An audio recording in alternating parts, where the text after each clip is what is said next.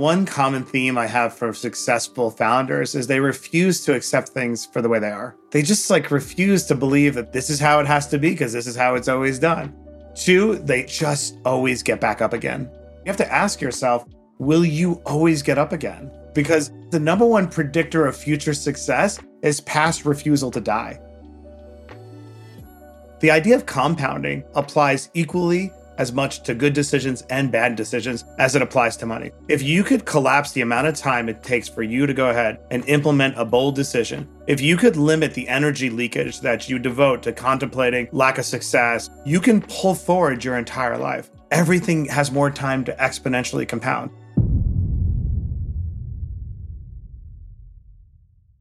What is up, young and profiters?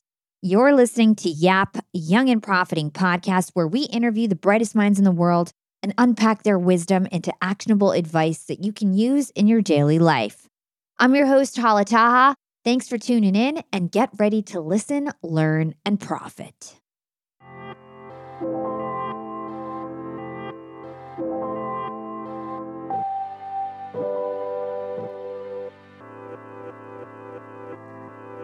Welcome to Young and Profiting Podcast, Matt. Thank you. It's so great to be back.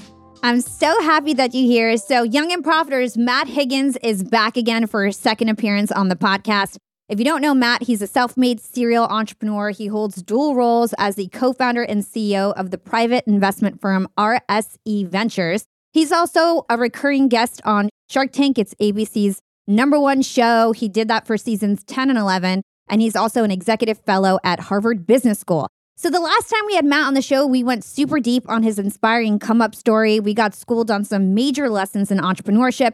He's got a crazy journey from dropping out of high school at 16 to working at McDonald's. He jump-started his career as the youngest press secretary for the mayor of New York. He's got a crazy story, and it was one of my favorite conversations of 2021. So if you want to hear that conversation, go back to episode number 145 after you listen to this one, and I'll try to play it as a Yap Classic when this episode airs, so it's easy to find. So in round 2 with Matt Higgins, we're going to focus on his new book, Burn the Boats. It's out February 14th, and we're going to learn the winning formula to stop hedging and embark on a lifelong journey of breakout success. So Matt, congratulations. It's your first book, which I was sort of surprised to learn that it was your first book. I figured you must have had a few books under your belt. Yeah, I wasn't sure the moral of the story, so I had to wait to figure it out. I love that. As you know, probably know, I do my due diligence and lots of research on this show. So I was, moseying around on Goodreads, and I saw a note that you wrote to your fans, and you're a man of many accomplishments. And you wrote in that note that nothing you've done in your career matters as much as this book, and you call it the most important project in your life. So why is that? Oh, you're getting me sensitive, bringing that back. I'm remembering when I wrote that note. It's because I think I figured out the moral of the story. So for those who go back to my origin, I'll let you listen to it. I feel like I bore witness to a lot of suffering as a young person, and you sort of wonder, not in a why me, but what for? That's the question I ask myself. And as time has gone by and I've been blessed to be able to break out and do a lot of crazy things I've done and accumulate a degree of wealth and influence, I just kept going back to that moment in time, that origin story of being 16 and watching my mother struggle and then ultimately die, and realized that there's no higher, greater use of my talent and time and money than ameliorating suffering and then hopefully providing some of the answers to the test. And I have a lot of incredibly rich, deep, vulnerable conversations, people one-on-one. When you share a lot of your gut-wrenching details, a little bit of TMI, it makes people feel safe and open up to you. But you can only do that so much. And I live a lot of my life in guilt or anguish that, I don't have time. And I have my own goals. I wish I had time for you. My book is an attempt to scale the things I've seen, the things I've learned, the pain I've felt, and actually convince people I am not an aberration. It's my book, but it's your story. And I really believe that. And I killed myself for 2 years to make it interesting enough so that you're sort of hooked. And the Trojan horse of the book is I have all these incredible stories about great people, include some gut-wrenching details, but it's a little bit of an act of inception to seep into your subconscious that there is a formula to achieve what I achieved, and I am no different than you. So if it were to work, if it was to connect with people and people were to read and say, you moved me in a positive direction, what could be more glorious than that? Yeah, I have authors on all the time, and I'm never like, this was such a good book. I really don't do that often. But I found myself highlighting all these quotes, this is a bomb-ass quote, this is a bomb-ass quote, and was really entertained by the book. So great job writing it. Very Very entertaining. Thank you. I love hearing that. Thank you. Even if you're just saying that, I don't really care. I thank you for doing it. I'm not just saying that. My fans know that I don't do that very often. Thank you. So let's talk about the title of the book. It's called Burn the Boats. And to me, that's a phrase that basically means destroy your plan B, give yourself no option to return or retreat. And I found out from you that it's actually an ancient phrase that dates all the way back to the Old Testament. And it's usually related to times of war. So I'd love for you to kind of give us a history lesson. What does burn the boats mean in your own words? And share some stories from Sun Tzu and Caesar and other people who use it in war. Yeah. So throughout the course of my life, at different moments, this phrase, burn the boats, has come up in different contexts, right? So most people associate it with Hernan Cortez and taking on the Aztecs 1519. Very bad man. I do not endorse any of his tactics. But most people assume that's where it comes from, right? But when you look backwards, actually it shows up in Art of War.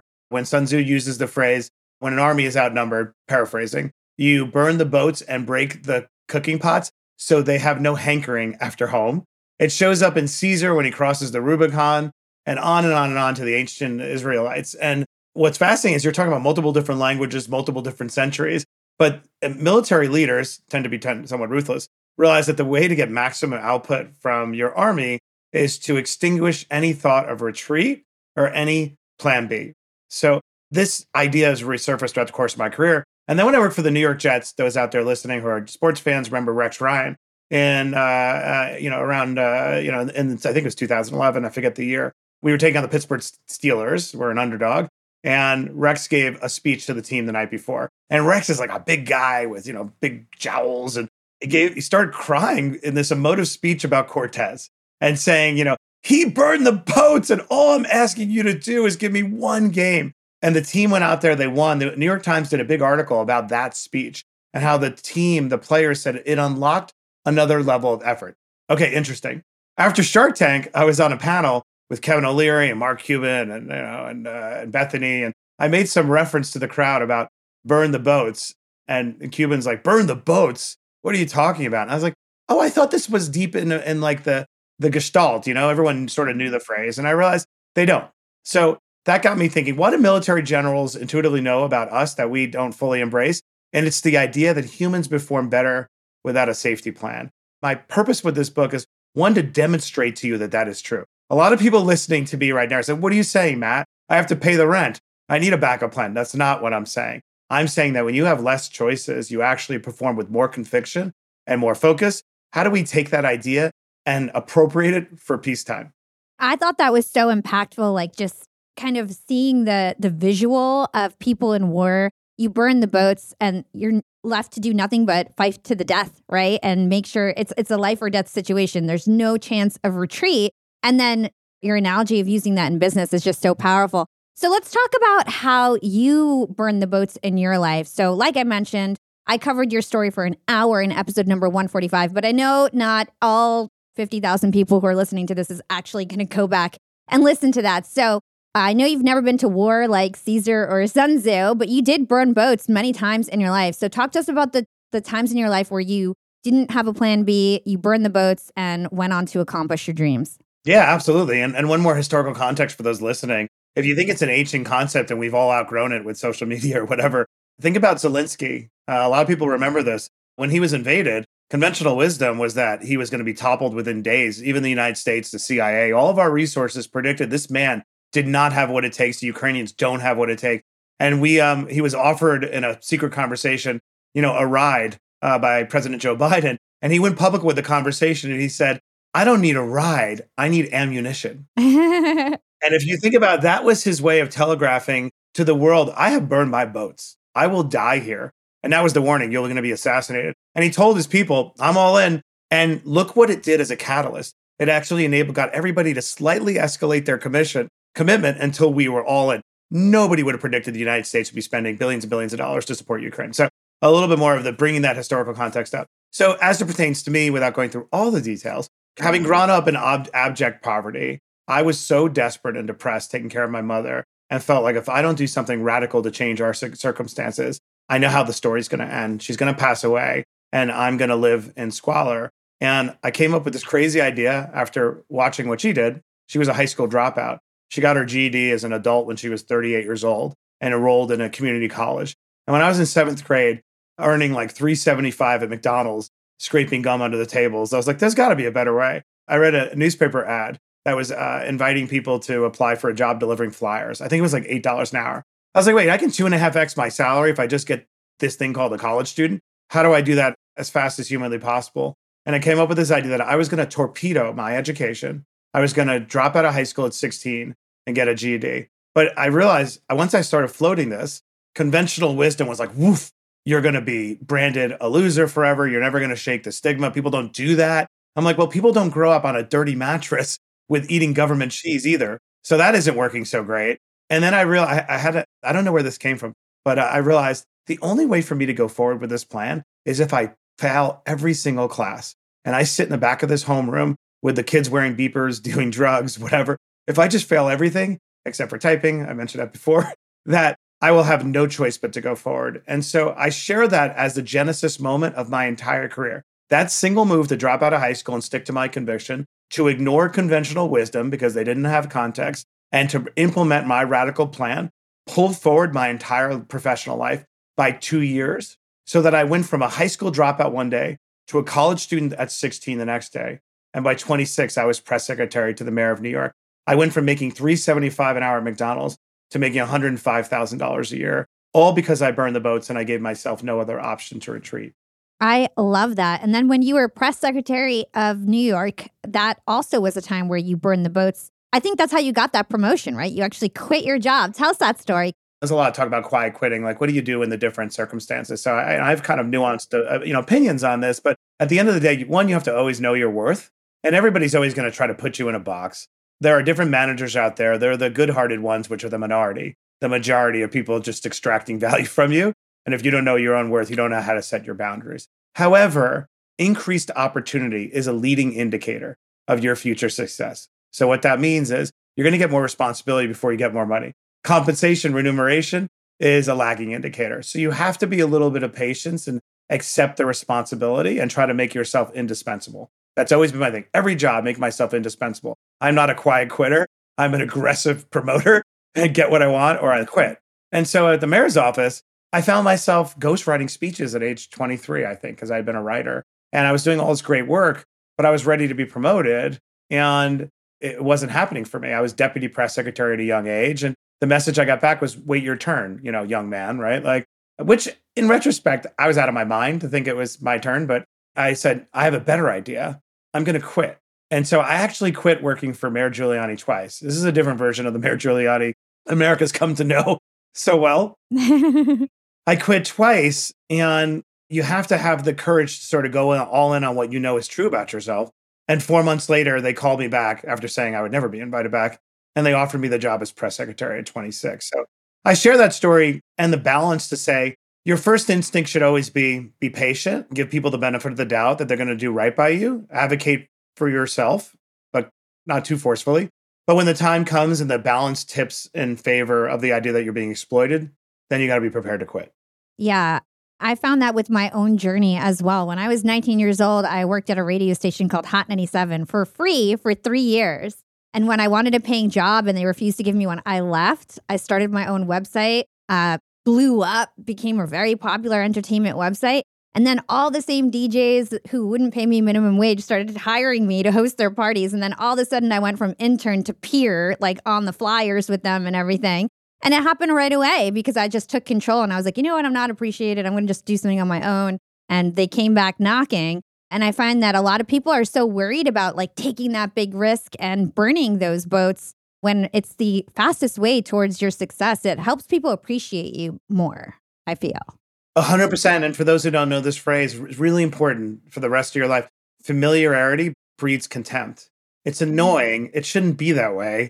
But that's just the way a lot of humans are wired, that when they know someone and they're in a desperate situation or they need a problem, they always look outside the organization. They're looking for that fresh savior. So understanding that managers often are wired that way tells you that, one, you have to know your own worth. People don't respect those who don't respect themselves. And two, you got to be willing to take the gamble. And once you take the gamble, like what happened to you, everyone looks at you differently. Oh, you had the courage to quit. You must be valuable because you bet on yourself. So hard thing for a lot of people to come to terms with because they don't like conflict. and it feels like asserting your worth feels either greedy or unbecoming. I think the opposite at the end of the day. Like, you got to know your own worth and you got to be willing to bet on yourself. Totally. So let's talk about how we've been programmed to have a plan B and to hedge our risk, because your book really turns this idea on its head. So what is the problem with having a contingency plan or a plan B? So I wrote the book very, in a sort of bombastic way to provoke a reaction, because a lot of the reaction from people is like, that's not true. I need risk mitigation. I didn't say toss your risk mitigation overboard and be recklessly irresponsible with your kid's 529 plan. It would be a long title too. I said toss plan B overboard. And what that means is I advocate for a process. When you're making bold moves, there's a template and a blueprint for how to do it. And by definition, you're going to feel uncomfortable. You're going to feel like an imposter. A lot of things are going to challenge you. So you need to make provisions for the journey. The first provision you need to make is to synthesize and contemplate the worst possible thing that could happen. What's the worst possible thing? I quit this job and I didn't get the job I wanted. I'm not as good as I think I am. And then I got to go back, hand in hat in hand and say, can I get my job back? Yeah, they'll probably take me back. What you find is when you process the worst possible scenario at the beginning of the journey, you can then refer back to that exercise and say, when your mind plays tricks on you, what if, you say, no, not now. I already did that. I already processed the worst case scenario. And it turns out I could live with the worst case scenario. And the alternative of doing nothing is actually worse than the speculative possibility that this is going to go terribly wrong. And analyzing why people are afraid to make the move, the number one reason is because they invoke risk, but they have not taken the steps to synthesize and actually process, well, what is the magnitude of that risk? It's an excuse. We don't want to ask the question about what's the worst possible thing to happen because we don't want to know the answer, because we don't want to be challenged to take that step. So I'm deliberately trying to provoke you into saying, just hear me out. Just ask yourself, if you were to actually take that step, what's the worst possible thing to happen? I am the most paranoid risk taker you're going to have on this show. Like, I don't take a step without agonizing all the things that are going to go wrong. When I've taken a move, like even this book, I've included some details in this book that make me cringe. Like, ugh, why'd you share this? And then I remember you already processed the worst case scenario. You're talking about your divorce because there's somebody out there who's desperate and broken right now. And you decide to send a little signal to them that it was going to be okay, even though you prefer not to mention it. You already did it. And so even myself, every single day as I make these bold moves, I'm revisiting the exercise that I did at the beginning to ask, what's the worst that could happen? I love that. And is there any data or science that backs up the fact that contingency plans and plan B actually sort of slow us down from what we want? Yeah, I for those who, I'm a science junkie. I tried to hold back so I didn't bore you with my book, but I love studies. I'm always reaching for a study to prove, that I can get through something or disprove something that's happening to me. But there was a great study out of Wharton in 2014 where they just decided to assess what is the impact of just contemplating Plan B. And I won't go into the study details, but it's in the book. But what would happen if you had two groups of students and one was suggested, you're allowed to think about another way to succeed, just allowed to, not even start pursuing. And what they found in a empirically measurable way, that not only were students less likely to be successful by just thinking about it, they cared a lot less to actually achieve the result. They measured both desire and they measured likely success. So it's really fascinating, and I bring it up in different contexts. But science 100% bears it out that the mere contemplation of an alternative to achieve your result will make it much more likely that you ever get what you want in life. So the two statements that I just said a second ago, and that statement must always be together. I'm not saying don't process the worst case scenario. I'm saying doing it at the beginning of the journey. And then later on, when your mind plays tricks on you, or that frenemy tries to undermine your ambition, you'd be like, no. I already thought it through before I started. Yeah, I think that is such great advice. So like I mentioned, I kept highlighting quotes in your book. One of them I really liked was, by learning how to confidently burn the boats and set a match to whatever corrosive plan B you're cradling, you will collapse the time delay between insight and action, and you will reap exponential returns. So I thought this was really important. I'd love for you to break it down for us. Oh, I love that. I love that you pulled that sentence out. It's just Warren Buffett, those of you Warren Buffett fans out there, talks a lot about compound interest is the most important principle in all finance. And he's right. Caveat, the idea of compounding applies equally as much to good decisions and bad decisions as it applies to money. So let's talk about good decisions. If you could collapse the amount of time it takes for you to go ahead and implement a bold decision. If you could limit the energy leakage that you devote to contemplating lack of success or the frenemy who's trying to undermine you, if you could collapse that, you can pull forward your entire life. I share my autobiographical details not because I think I'm particularly important or it's particularly compelling. It's because I'm trying to illustrate what happens if you drop out of high school at 16 and start college. What happens if you do what Hamilton does in a play and he writes like he's running out of time? If you always treat everything with a degree of urgency and you act more decisively, everything has more time to exponentially compound. I am simply the byproduct of compounding of a human life that started a little bit earlier. So I love that sentence.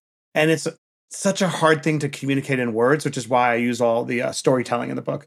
Yeah, I loved it too. I mean, as a CEO and entrepreneur, like that hit me so hard because I was like, man, I need to make decisions faster because like I know what the right thing is to do, but sometimes I get too emotionally attached. I feel bad for people, whatever it is, when I just know sometimes the right thing to do is like cut the cord, move on, make a decision fast because you'll be more successful faster. Like we all know what the right thing to do is inside most of the time.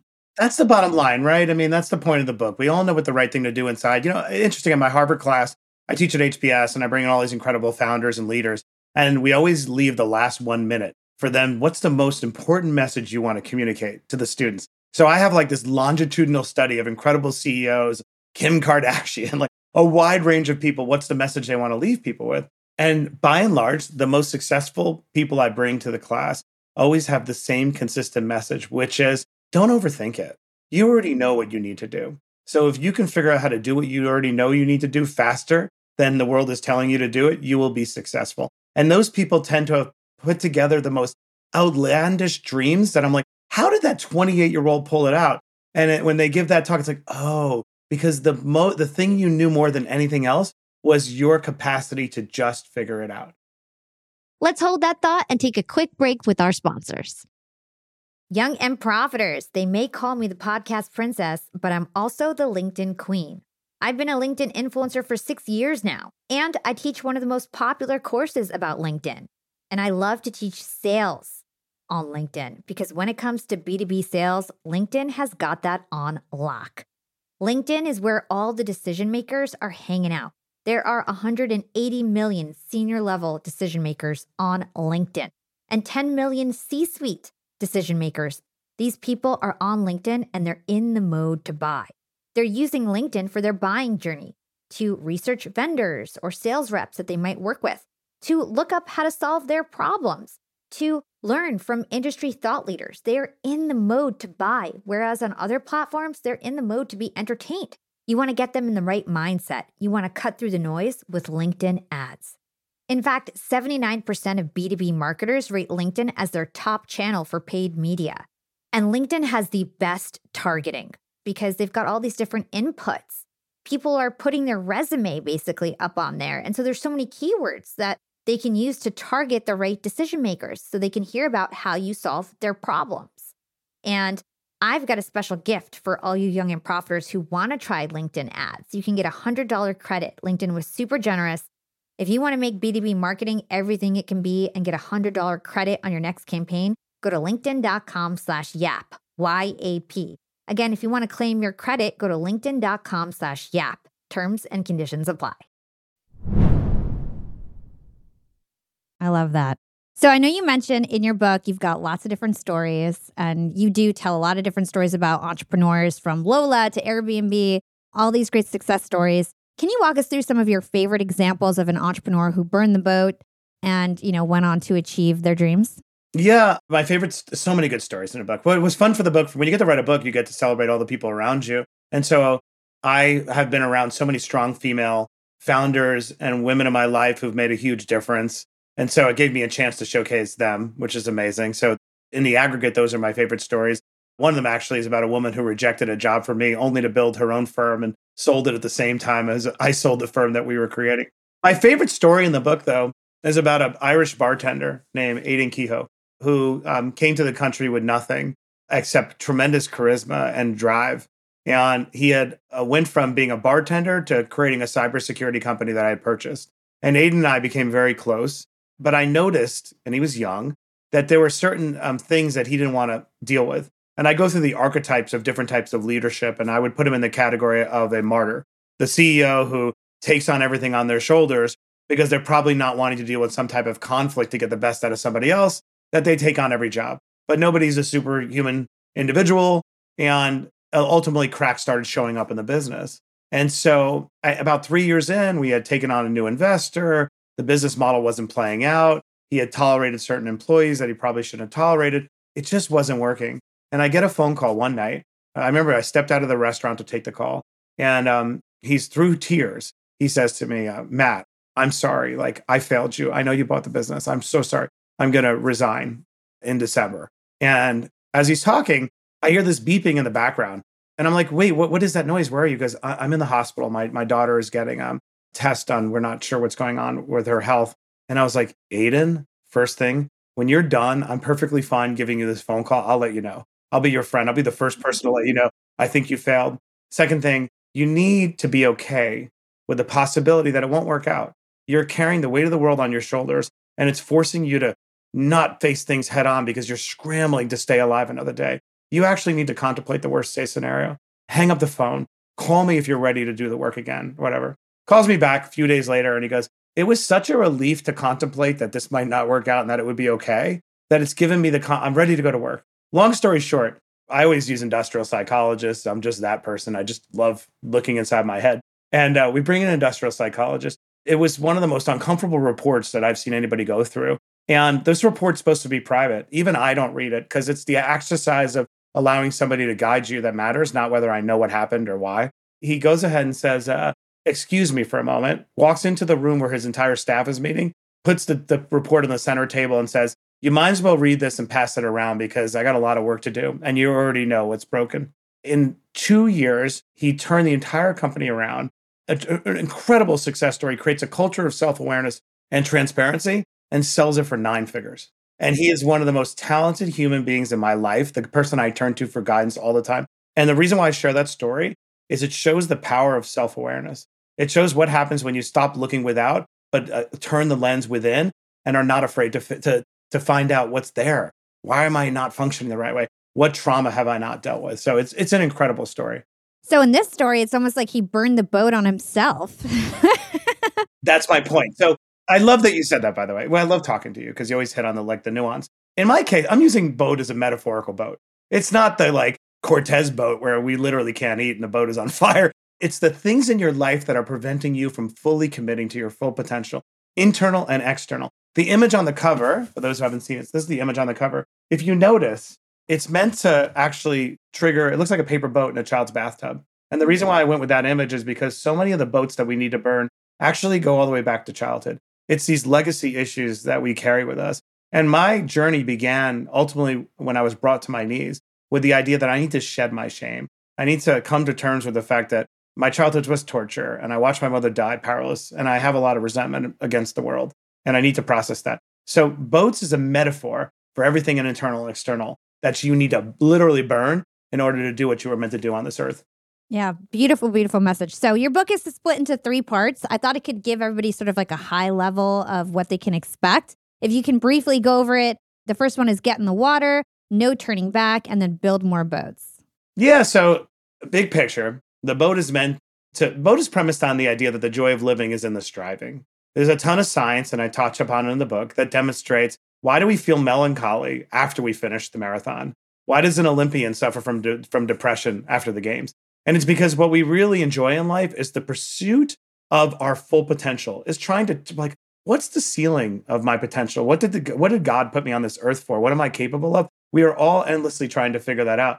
But that's not reinforced in society. What's reinforced is the podium where the anthem is playing. What's not reinforced is the 4 a.m. jogs, in the cold, whatever. So the whole book is premised on this idea that the joy of living is in the striving. And I am 100% sure of that. So then the question is, the book is meant to construct in 3 parts that journey, that cycle. So the first is how to prepare yourself for the journey. And it begins with self-auditing. It begins with increasing your belief in your own intuition. It begins with clearing the deck, extending the boat metaphor, of the things that are getting in the way of you trusting your own intuition. Then it takes you to, how do I stay on this journey? how do I deal with the things that try to derail me all the time, that try to undermine me as I'm going on this journey? And the corporate saboteurs in this world who are, throwing rocks at you and you feel it, but you can't articulate it. And I go into how to put words to those things that you intuit about your manager or, the whatever's trying to hold you back. And then lastly, like how to stay on that, how to continue, how to, when you achieve something, how to consolidate your gains so that you're not what my partner calls a grasshopper. I did this, Matt's at Harvard. Well, now he's doing a TV show. Well, how is he making sure Harvard's successful? How to ensure that you consolidate your gains so that you can build this life of perpetual pursuit, but you don't look back and behind you is half measures, like because that'll erode your self-esteem. So I also talk in the book about how to consolidate your gains, how to use the fact that through habituation, things do get easier the second time you do it. Second time I went on Shark Tank, I didn't have imposter syndrome. The first time I did. So I can take that extra energy that I was using to combat imposter syndrome and now redirect it to teaching at Harvard, where I did have imposter syndrome. So it's meant, and forgive me for the metaphor, but the boat metaphor does kind of work, but it's meant to be a narrative framework to take those three aspects and then convince you and show you how to begin the journey again and why it gets easier and easier each time. Yeah, I'm super happy you had that breakdown because I want to dig into a lot of things that you just said. So let's talk about the importance of trusting ourselves. If you don't trust yourself, you miss the chance to be extraordinary. I always say something similar. I'm always telling people like, you got to believe that life is limitless. And then you also got to believe in yourself. To me, those are like two rules of life if you want to be massively successful. So talk to us about your guidance for gaining more trust in yourself and your skills and your talents, because I feel like a lot of people have a hard time actually trusting themselves. Yeah, by the way, I love what you said about limitless possibility. I was thinking about this book. This book only resonates and only works if you want to believe that anything's possible. If you don't want to believe that anything's possible or want to believe the die is cast or the deck is stacked against you, the book doesn't work. It won't resonate. So I totally agree with you that, anything is possible. In terms of cultivating your own belief in yourself, it begins by asking, honestly, why don't you believe in yourself? And accepting the simple premise that you have one fundamental job on this earth, which is to love yourself. And that you can't outsource that job to mom or dad, to your spouse, to anybody. You have to believe that your fundamental purpose on this earth is first to love yourself. And then second to say, okay, what's preventing me from actually having faith, to actually believing that I have the answers? And honestly, a lot of it, maybe I have confirmation bias because of my childhood. I do think a lot of it comes from the nature and the influences that are around us that undermine us. A lot of people are in toxic relationships. I talk about this in a book where they have a partner who is like, well, I really like, Bill because, he puts me in my place. He brings me back down to earth. He grounds me. And I talk about this in a book, like, who wants to be grounded? Airplanes are grounded when there's a traffic jam in Newark Airport. Like, I don't want to be grounded. And so, to be honest, when you audit, what's preventing me honestly from believing that I actually have good instincts, that I have good experience, right? That I have good judgment? It usually is something in your environment that has influenced and undermined your confidence. So start there. Sometimes it's anxiety, which can be treated in so many different ways by staying present through meditation, through medication, but for recognizing that we all need a degree of anxiety to perform at our best. I talk in the book about this balance in a study that finds that there is a state of optimal anxiety. Too little and you're not motivated to do your best. Too much and you're paralyzed. And I illustrate what both of those look like. So summarize. One, audit what might be preventing you from believing in your instincts. And two, if you have something fundamental potentially in your factory settings, well, then let's mitigate it by embracing it, understanding it, not be ashamed of it, and maybe treating it through medication or meditation or whatever it takes. I love what you're saying here. What you said about your environment and the people that you surround yourself really hit home for me. I was with somebody for 11 years, basically married, and he didn't want me to be an entrepreneur. And I started my company and he was furious with me. And I actually had to leave our house, move out.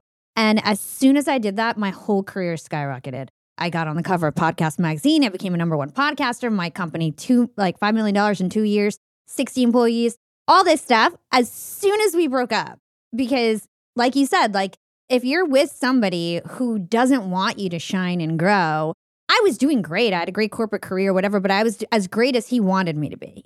And then as soon as I wasn't with him, I was allowed to be my full self and have my full potential. So sometimes even, I still love him. He's my friend. But even if people that love you, they can't see your own potential. Only you know what you're capable of. Can we go deeper on that? I love this conversation because you may be different, but often I find there are two fundamental reasons why people will accept that situation. And one is they either don't believe they deserve more, so it's a lack of self worth, or two, they don't believe there's anything better. It's not like we have a ton of reps. We can remember our past life or whatever you believe in. Like, well, I remember, so and so. That was a much better relationship. When we're all starting out, we honestly don't know better. And then a lot of ways we're conditioned to believe that somebody will complete you, that we're not born whole. And the reality is we are 100% born whole. It took me going through my divorce to recognize, like, objectively, I am born whole. Technically, I am born whole. I can only see the world through my own two eyes. I don't know what red looks like for you. And so as a result, we are technically born whole, but we're not taught those things. We're not actually conditioned to believe any of them. And it's very insidious because then when you align yourself with the wrong person, it can unravel your entire life. I talk a lot about my partner, Sarah, and not in like a cliche way, like, oh, he really likes this wife. Like, no. Sarah is the reason I'm on Shark Tank. She's the reason I teach at Harvard. She's the reason I've been so successful because she's a force multiplier. She derives pure joy out of helping me unleash my ability, and I derive pure joy out of watching her shine. It is out there, but if you don't believe you deserve it or don't believe it exists, you won't go find it. And I think that's the reason why a lot of people stay. And so I heavily weight the insidious impact of people who are in your foxhole who aren't rooting for you, because nobody can win. Now I'm going to war metaphors, but true. Nobody can win a two-front war. Nobody can. Not you, not a country, not anybody. Yeah, I love that. So I hope you guys take heed, especially my young listeners. Your partner in life is so important. And once you feel like somebody who's around you that you're spending a lot of time with is actually trying to hold you back, that's time to move on, even though it's going to hurt short term. Long term, you're going to be way happier, I promise. And that's why insecure people are really dangerous. If you have a partner, if you're listening out there and somebody's actually always trying to be a little bit like, whether one, make you afraid of the danger on the other side, or two, make you feel as if you're not equipped to handle it. One, they shouldn't be doing that. That's not a friend. But two, they're probably doing it because they're insecure, that if you shine too brightly, you'll leave them. You'll start believing yourself more. And it stems from the fact that there's something they feel is ugly about themselves, right? But look how corrosive that is. Now you're with somebody who's insecure, has low self-worth. Now they're using that to undermine you, to destabilize you so that you stay put. You're not just going to stay put physically in the relationship. You're going to stay put in every other area of your life too. If you don't feel like you're worthy of a good partner, spouse, boyfriend, girlfriend, you're not going to feel like you're worthy of a raise or worthy of a better job. It cascades throughout your entire life. So please believe, if I say one thing, that person is out there who could be the greatest force multiplier of your life, but it starts with knowing that you deserve it. Yeah. Oh my gosh. Powerful conversation. Yeah, I love talking to you. And I love this topic. I don't care about talking about NFL teams or whatever the stuff I've done. I care about talking about these issues because they're more important than anything else. 100%. Nobody talks about them enough. So let's talk about this habituation concept. So in the third part of Burn the Boats, you say that habituation can hurt us. What do you mean by that? And why should we want to take more risks?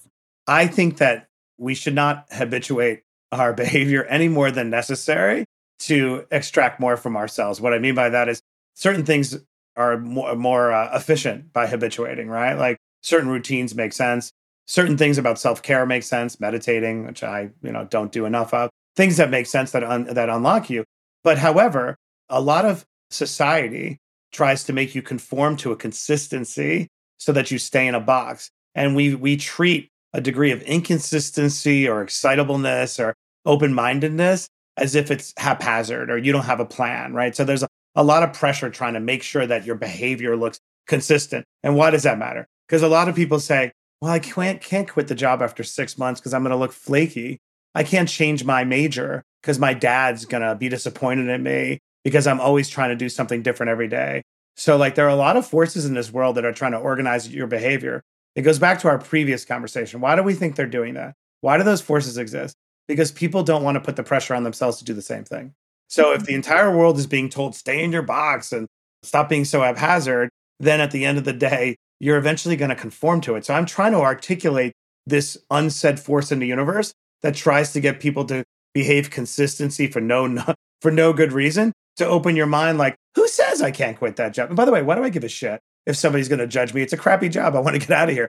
Emerson, one of my favorite writers on planet Earth, if I was on an island and I could only take one essay with me, forget about my book, don't take my book, take Self-Reliance from Emerson.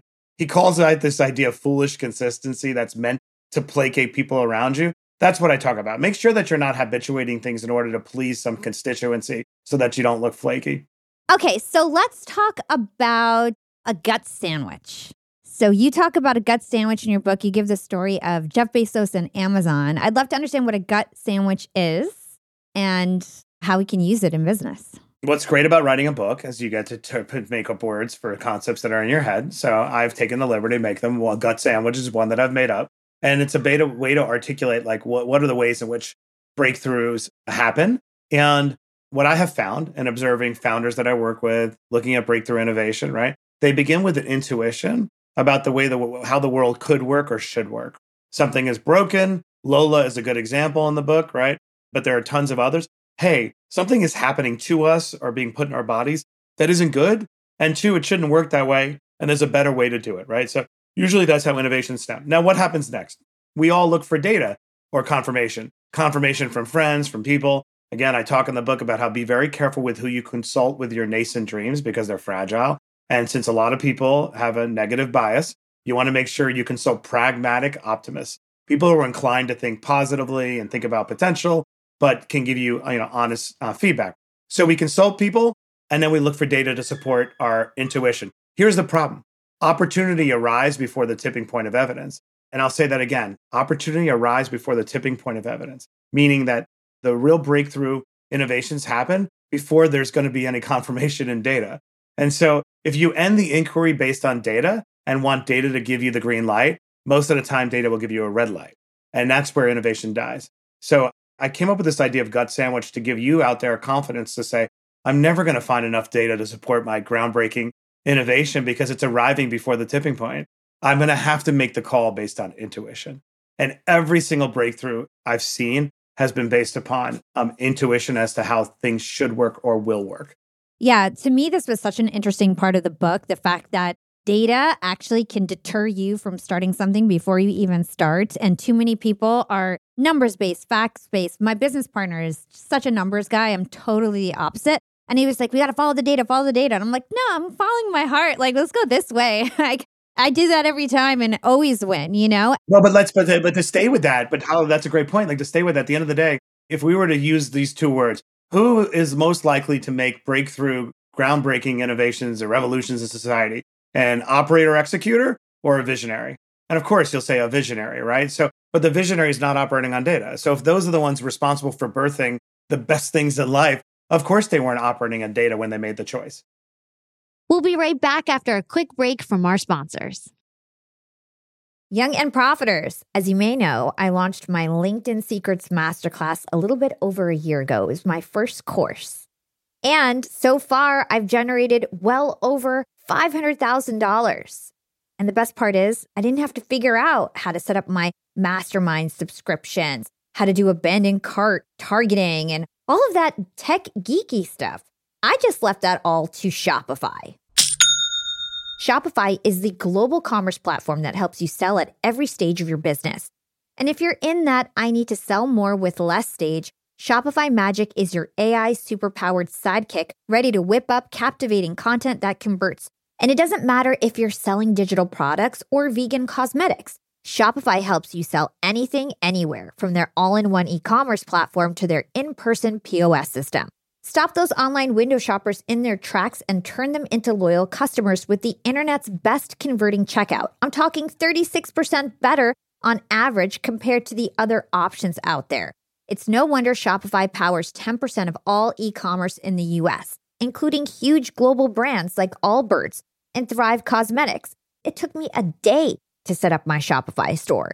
I set up chat, took 2 minutes, and I was done. 1 month from thinking of the idea to implementation, a year later, I've made $500,000 on the idea. That's what it takes in 2024, just a good idea, and then utilizing a platform like Shopify that can help you make it a reality. There is no excuse these days. If you've got a good business idea and you think you'll be a good entrepreneur, you don't have to wait any longer. You don't have to be super techie, and you never have to worry about figuring it out on your own. Shopify's award-winning help is there to support your success every step of the way. Sign up for a $1 per month trial period at shopify.com/profiting. That's all lowercase.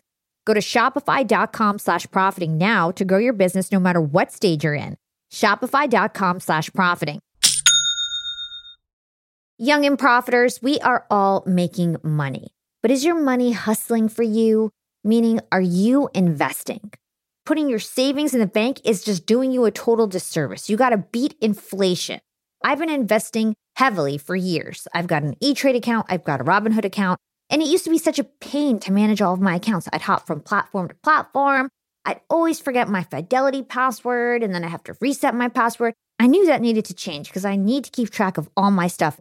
Everything got better once I started using Yahoo Finance, the sponsor of today's episode. You can securely link up all of your investment accounts in Yahoo Finance for one unified view of your wealth. They've got stock analyst ratings. They have independent research. I can customize charts and choose what metrics I want to display for all my stocks so I can make the best decisions. I can even dig into financial statements and balance sheets of the companies that I'm curious about. Whether you're a seasoned investor or looking for that extra guidance, Yahoo Finance gives you all the tools and data you need in one place. For comprehensive financial news and analysis, visit the brand behind every great investor, yahoofinance.com, the #1 financial destination, yahoofinance.com. That's yahoofinance.com. Yeah. And I think people get that wrong, especially nowadays. Everyone's like data, analytics, big data, whatever it is. And so we're programmed, oh, just follow the numbers. It will tell you what to do. And it's there's lots of nuances that you need to be aware of. I love the story of Lola. I thought that was great because I'm a woman. I remember for years, I was like, what is all these chemically enhanced products? It's so bad for us. I'm going to get cancer from these things. There's nothing else out there. And I always felt that way before a product like Lola came out. And it's just so interesting that the data told them otherwise, but they just went for it knowing that if they felt like that, then other women must be feeling like that. I love the Lola story too, because I'm a guy, obviously. So as a guy, one step removed, and you're listening to them explain why this isn't how products should be made. And they are envisioning an entire new category. You would say well, that makes sense. And actually, when I consulted a lot of women to say what they think, no, it'll never work.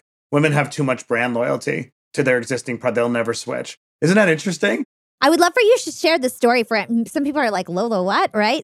Lola is feminine care products that use, much better ingredients. They eliminated bleach. Start there, right? And just all the ways in which it's made more enlightened, right? Big picture. And they started that movement. Now there are a bunch of other products on the market. So it was actually started by my partner, Jesse's wife. And as I was deciding whether to invest or not, and I'm consulting, women on it, by and large, the feedback was people would never switch. And I like sharing that because this is the consumer. So the end consumer was predicting human behavior in the aggregate that they would be more loyal to the brand. And even the end consumer couldn't anticipate how they would respond to Lola's messaging once Lola explained what's in your feminine care product. So the founders had to say, I need to look past that initial feedback, including my wife too. She was like, I don't think it's going to be successful. And in the end of the day, they had to go on intuition instead of data. And a lot of VCs also said the same thing. You can't take on these big juggernauts. Women won't switch, too much brand loyalty, and they did it anyway. Yeah, I love it. And now they're everywhere. I think they're in Target and they're pretty much everywhere. Walmart, everything. Yeah. So let's switch gears. Let's talk about vision. So like we mentioned, you teach at Harvard. And I heard were you the one who brought Kim Kardashian to Harvard? I was the one who brought Kim Kardashian to Harvard, which I haven't talked about. If you want to talk about that for a second, or I saw all the pictures and stuff. I had no idea you were the one who brought her in. Yeah, that's my course I created with my fellow faculty members, and it's devoted to direct to consumer. So we bring in over the course of a week. It's crazy intense and it's very well curated.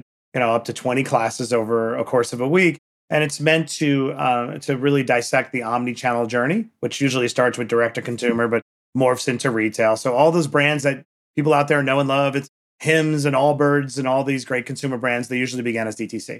I put this Lollapalooza of e-com at Harvard Business School, which is amazing. I've been doing it for 4 years.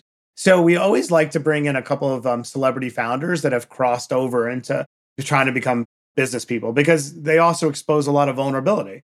Celebrity brands, as much as they have a huge following on the fan side, investors tend to think is this for real? Are you really committed? They actually have to overcome a lot of the hangover from celebrity. So we brought in Scarlett Johansson, who's a good friend of mine. She zoomed in from set. Bobby Brown, who's a good friend of mine. Bobby Brown Cosmetics.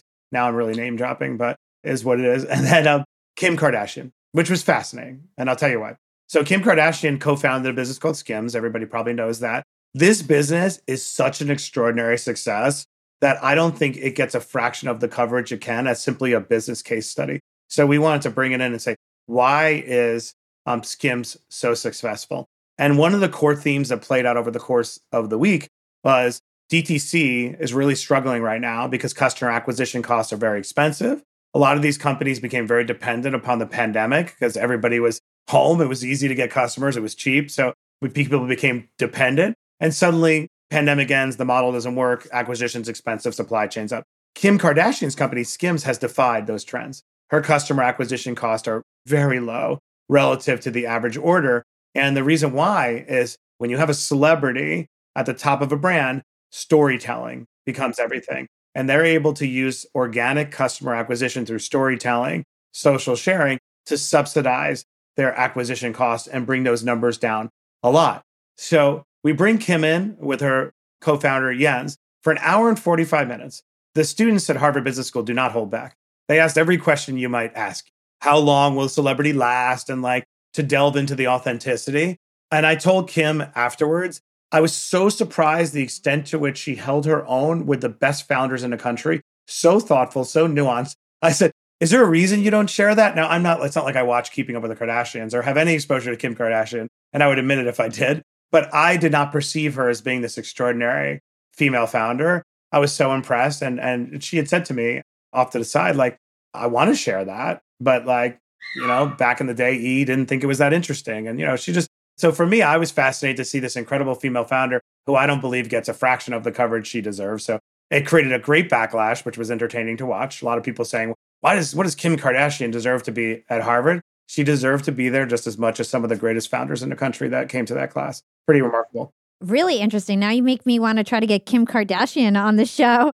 You should. I'm mostly inviting all the negative, tweets that'll come out of here, but I don't really care. It is what it is. And she was remarkable. Yeah. By the way, I'm also an investor. In fact, I should disclose that I'm an investor in Skims. I invested in the last round, which is like $3 billion valuation. So obviously you can reject everything I just said, but I thought she was amazing. I teach a lot about personal branding, and there's something really powerful when you have pull marketing rather than push marketing. A lot of founders get it wrong. They're pushing ads. Like you said, high acquisition costs, unsustainable. They think they're doing great, but really they're just pouring money into something. When you have a content marketing machine, like you said, storytelling, spokesperson, things just come to you. You don't have to chase it all the time. So that's what she's getting. People are finding out about it organically. And to me, that's so powerful.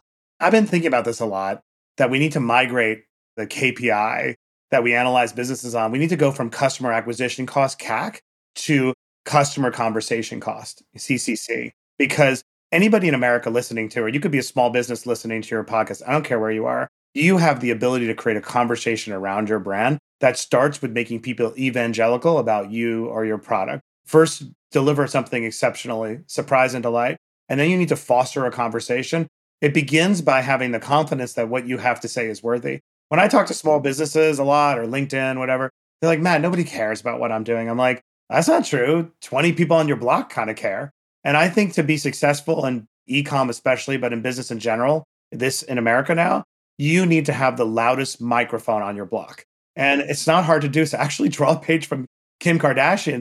The good part is she's competing against civilization. Like lots of conversations happen. When you're in Main Street, USA, most small businesses around you aren't putting in the time because they don't believe that what they have to say is important.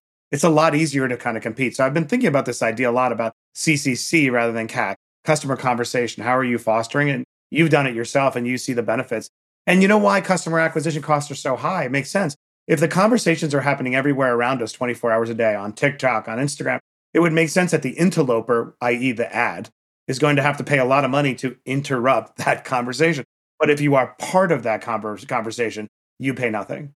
Yeah. It reminds me of something. I had the founder of the NPS survey, Fred Reichheld, on the show a while ago. And he talks about this KPI of like customer referrals and that nobody's looking at how many people are telling their friends about your product as a future projection of growth, right? People are just looking at like the revenue that's coming in and not necessarily like, well, how many people are referring your product?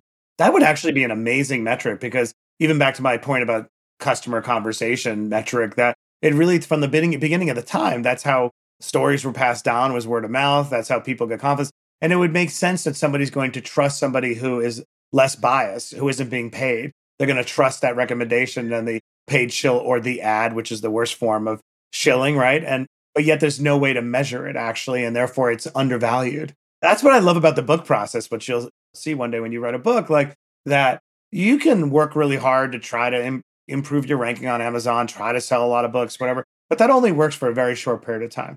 The cream always rises to the top with books because people vote through referral. They vote for reviews.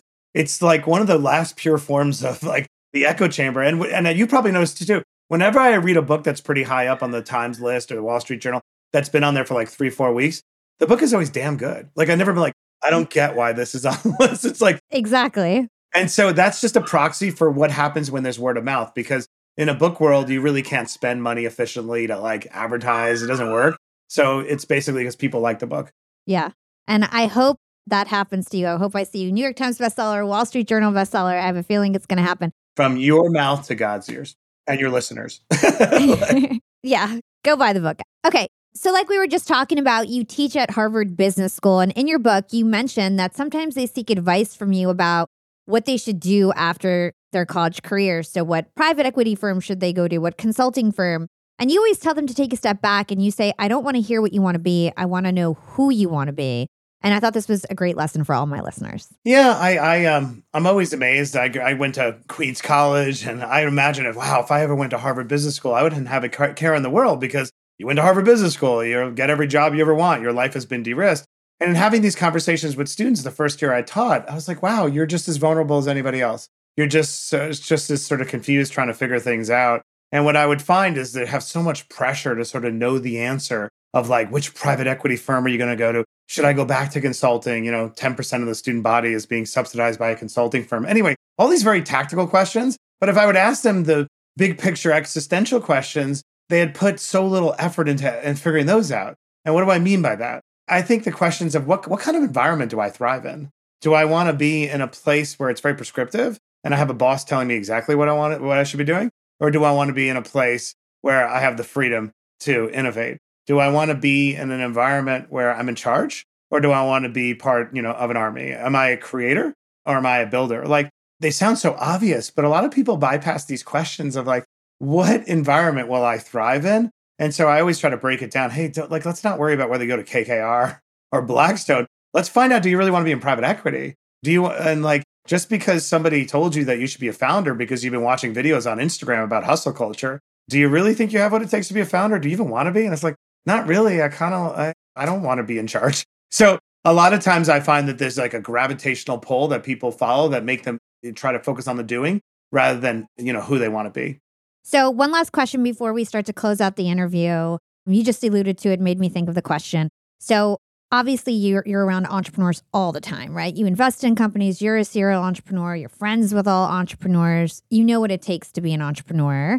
And there's equally, you can have a great life not being an entrepreneur. Not everybody has to be an entrepreneur. This is pretty much an entrepreneurship show, but I've seen lots of successful people, more successful than entrepreneurs I know, who are corporate executives and are doing great in those types of roles. So I'd love to understand from you, like, what's the personality type or the type of people that thrive as a founder, and how can you tell if you're cut out for entrepreneurship? Such a great question. I like the first point you made.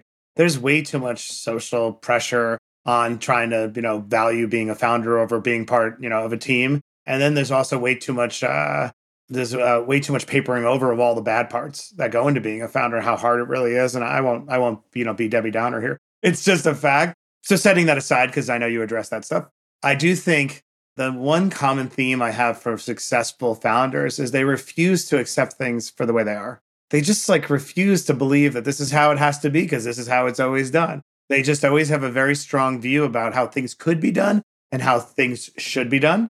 That's number one. Two, they just always get back up again. No matter what, I talk about this in my book, those with outlandish breakthrough success that we can't even conceive, I do find a common fact pattern in them in that they tend to absorb the wins. When there's a win, it enhances their self-esteem, their self-worth. And when they have a loss, all they do is expand the definition of what winning looks like. So in other words, like, oh, whether it's like, I mean, it's kind of good that that happened because as a result, I saw this and now I'm going to do it a different way, actually comes across as borderline delusional. So I caveat that, like, I'm not built that way. I actually scrutinize my losses very heavily. And because I'm intellectually curious, I do absorb the losses a bit. I'm not going to lie. I'm an amalgam of losses and wins, but the most successful people manage to completely reflect, the losses. So big picture for anybody listening out there, you have to ask yourself, will you always get up again?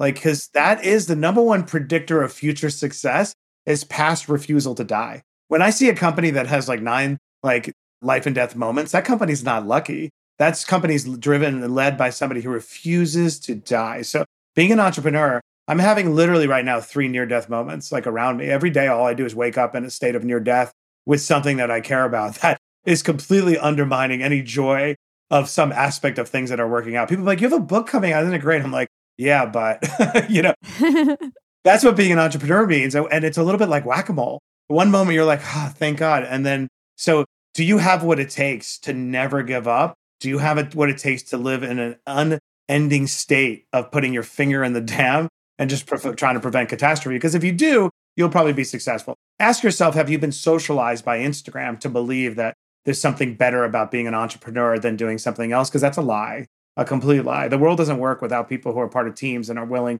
to draft behind, creators and help them execute.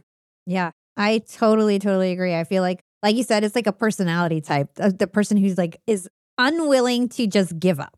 That's what an entrepreneur is. Because you always have to like pivot and kind of like burn the boats, to your point, and move on to the thing that you think you want to go for because you think it will have a better outcome, right? And just always switching gears. That's what I feel like entrepreneurship is. Yeah, Jeff Bezos had a great quote. He goes, you have to be rigid in your conviction and flexible in your execution. So I think that's like, the burning the boats has to be like believing in the vision. But when you're actually rigid in your execution, it, like you just said, that means you won't make all those little pivots along the way. No business resembles 5 years later the original PowerPoint, mostly. And so if you're not willing to make those pivots, you never get to the 5-year later version of the PowerPoint.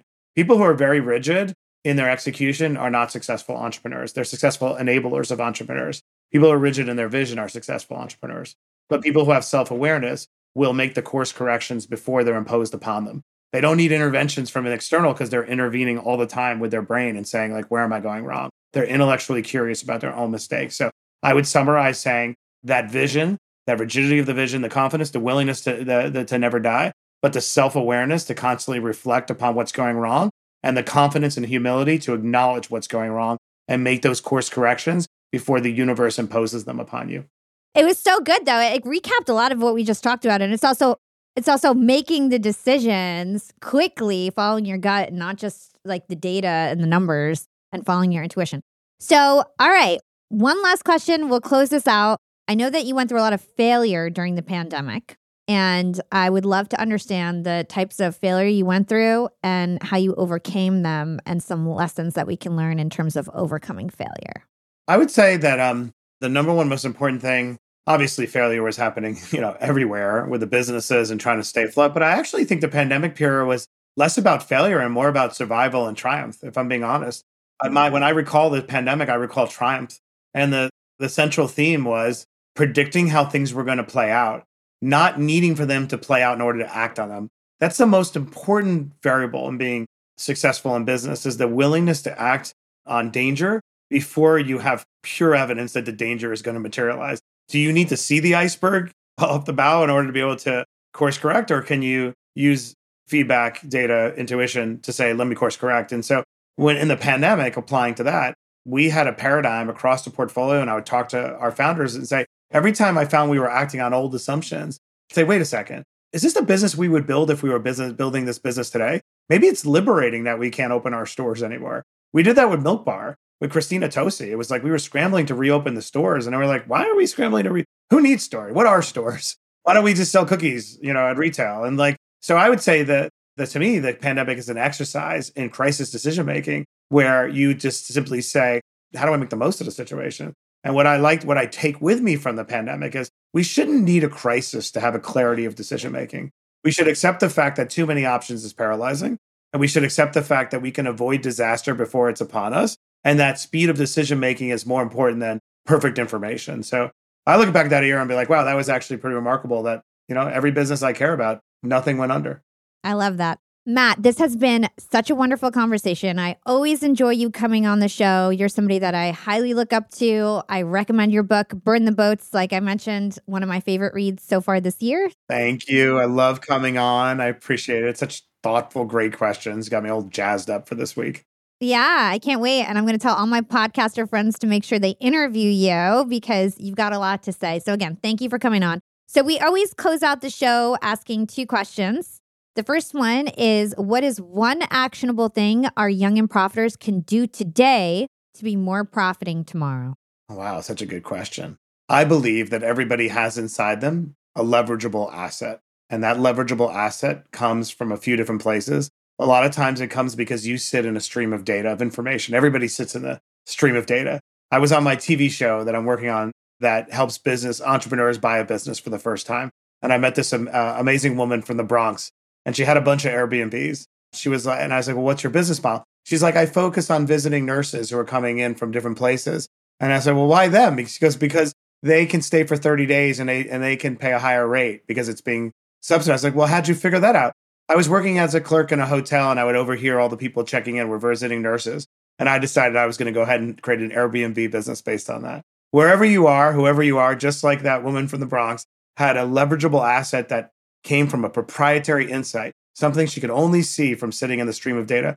You're sitting in a stream of data that could form the nucleus of your own business or a new life or a promotion. So just ask yourself, what are the proprietary insights I have that could become a leverageable asset to change my life? That's so brilliant. Because you brought it up, can you tell us about the new TV show at all? I can. I shot it. It's basically, I'll shorten this into 30 seconds. It's Shark Tank appeals to all the people who have like an invention or an idea and they want Mark Cuban or Kevin O'Leary to write a check. We all love it, yet very few of us can actually relate to it because very few have an idea that they're going to seek, venture funding. So why do we love it? Because we all love the idea of being free, of calling the shots, of owning our own business. We fantasize about it. And so I wanted to create a show with Mark Burnett, creator of The Voice and Apprentice, that teaches people, the other 99%, what if I only have 75 grand? And I want to start a business, I buy a business. How do you buy a business? How do you value a business? Oftentimes, it's usually a couple. And so what are the misperceptions about what it's going to be like to work together? All these derailers that I call that get in the way. So that's the show. We shot it. So fun to do in Florida, 8 episodes. And now we're looking to find a home. It's originally going to be on CNBC, but they went in another direction this year with their content. So we're finding a home. So by next time I come on, we'll be talking about the premiere of this show. That's so exciting. And, I've been hearing this as a trend that a lot more people are going to start buying businesses instead of creating brand new businesses. So this is like right on trend.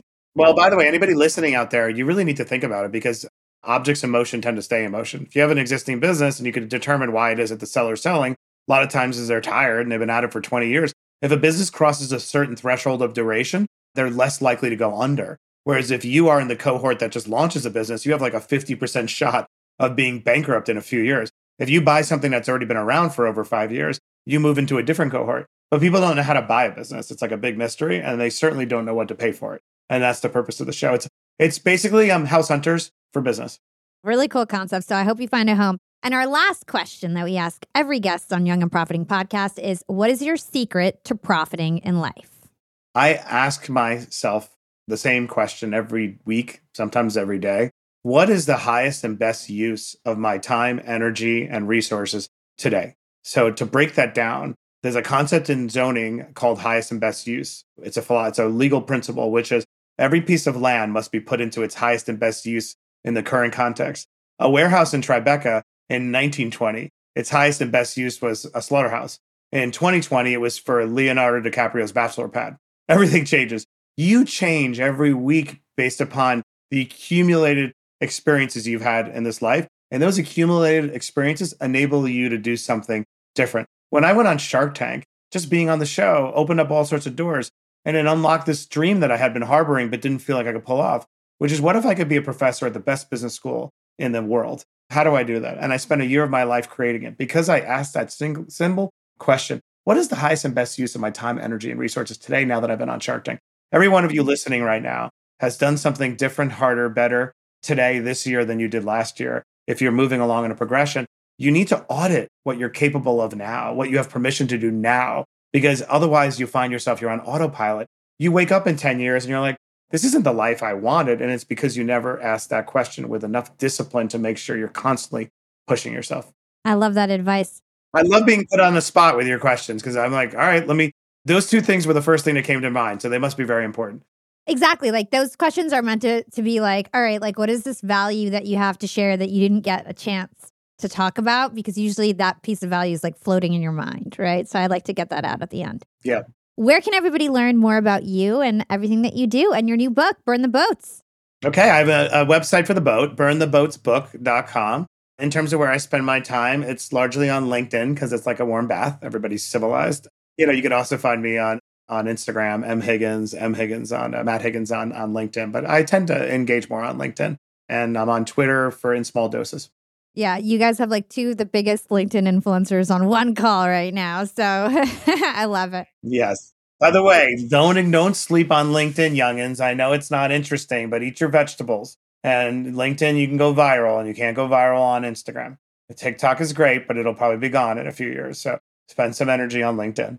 Yeah, couldn't agree. I've got a LinkedIn masterclass if anybody's really curious about it. Take it, by the way, take it. That's the most value that you could provide is to take her masterclass because there's an alchemy to LinkedIn and there are certain hacks that change the outcome. And if for those out there who listen, like I tried, but my content didn't resonate, LinkedIn, especially social media generally, tactics are everything, strategies less. Knowing the tactics that make your content resonate will change the outcome. So take that class. 100%. LinkedIn's algorithm is actually hackable, and I don't think any other algorithm is. So 100%. Matt, always a pleasure. Thank you so much for coming on. I can't wait for you to come on again. Thank you so much. Bye, everybody. Yap fam, I've had Matt Higgins on the show 2 times, and he's always a favorite of mine. I loved learning the psychology behind why the same burn the boats mentality that worked in ancient wartime also works in modern life, relationships, and business. We've all sort of been pre-programmed to always have a plan B and to hedge our risk. But like Matt says, hesitation kills more dreams than speed ever will. And when you hesitate, hedge, or divide your attention between your goal and the safety net you think you need to build, it all just begs the question, what are you waiting for?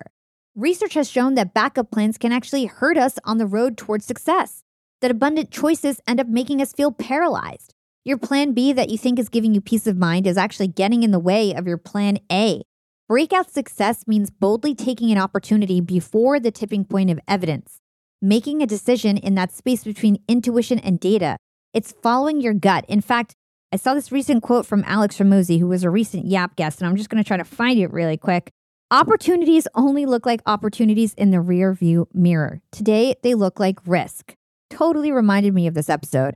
I hope this episode inspires you to burn your boats and to set a match to whatever corrosive plan B you're cradling so you can collapse the time delay between insight and action and reap exponential returns. Thanks so much for tuning in to today's Young and Profiting episode with Matt Higgins. If you like this episode, the best way to tell everyone your favorite way to listen, learn, and profit is by dropping us a 5-star review on Apple Podcasts. That's the #1 way to thank us here at Young and Profiting Podcast. And share this podcast with your friends and family. Let's spread the word about Young and Profiting Podcast. You guys can find me on Instagram at Yap with Hala or LinkedIn by searching my name. It's Hala Taha. And we're also on YouTube, so subscribe to our YouTube channel if you like to watch podcasts. Thanks so much to my Yap team for all their hard work behind the scenes. This is your podcast princess and the LinkedIn queen, Hala Taha, signing off.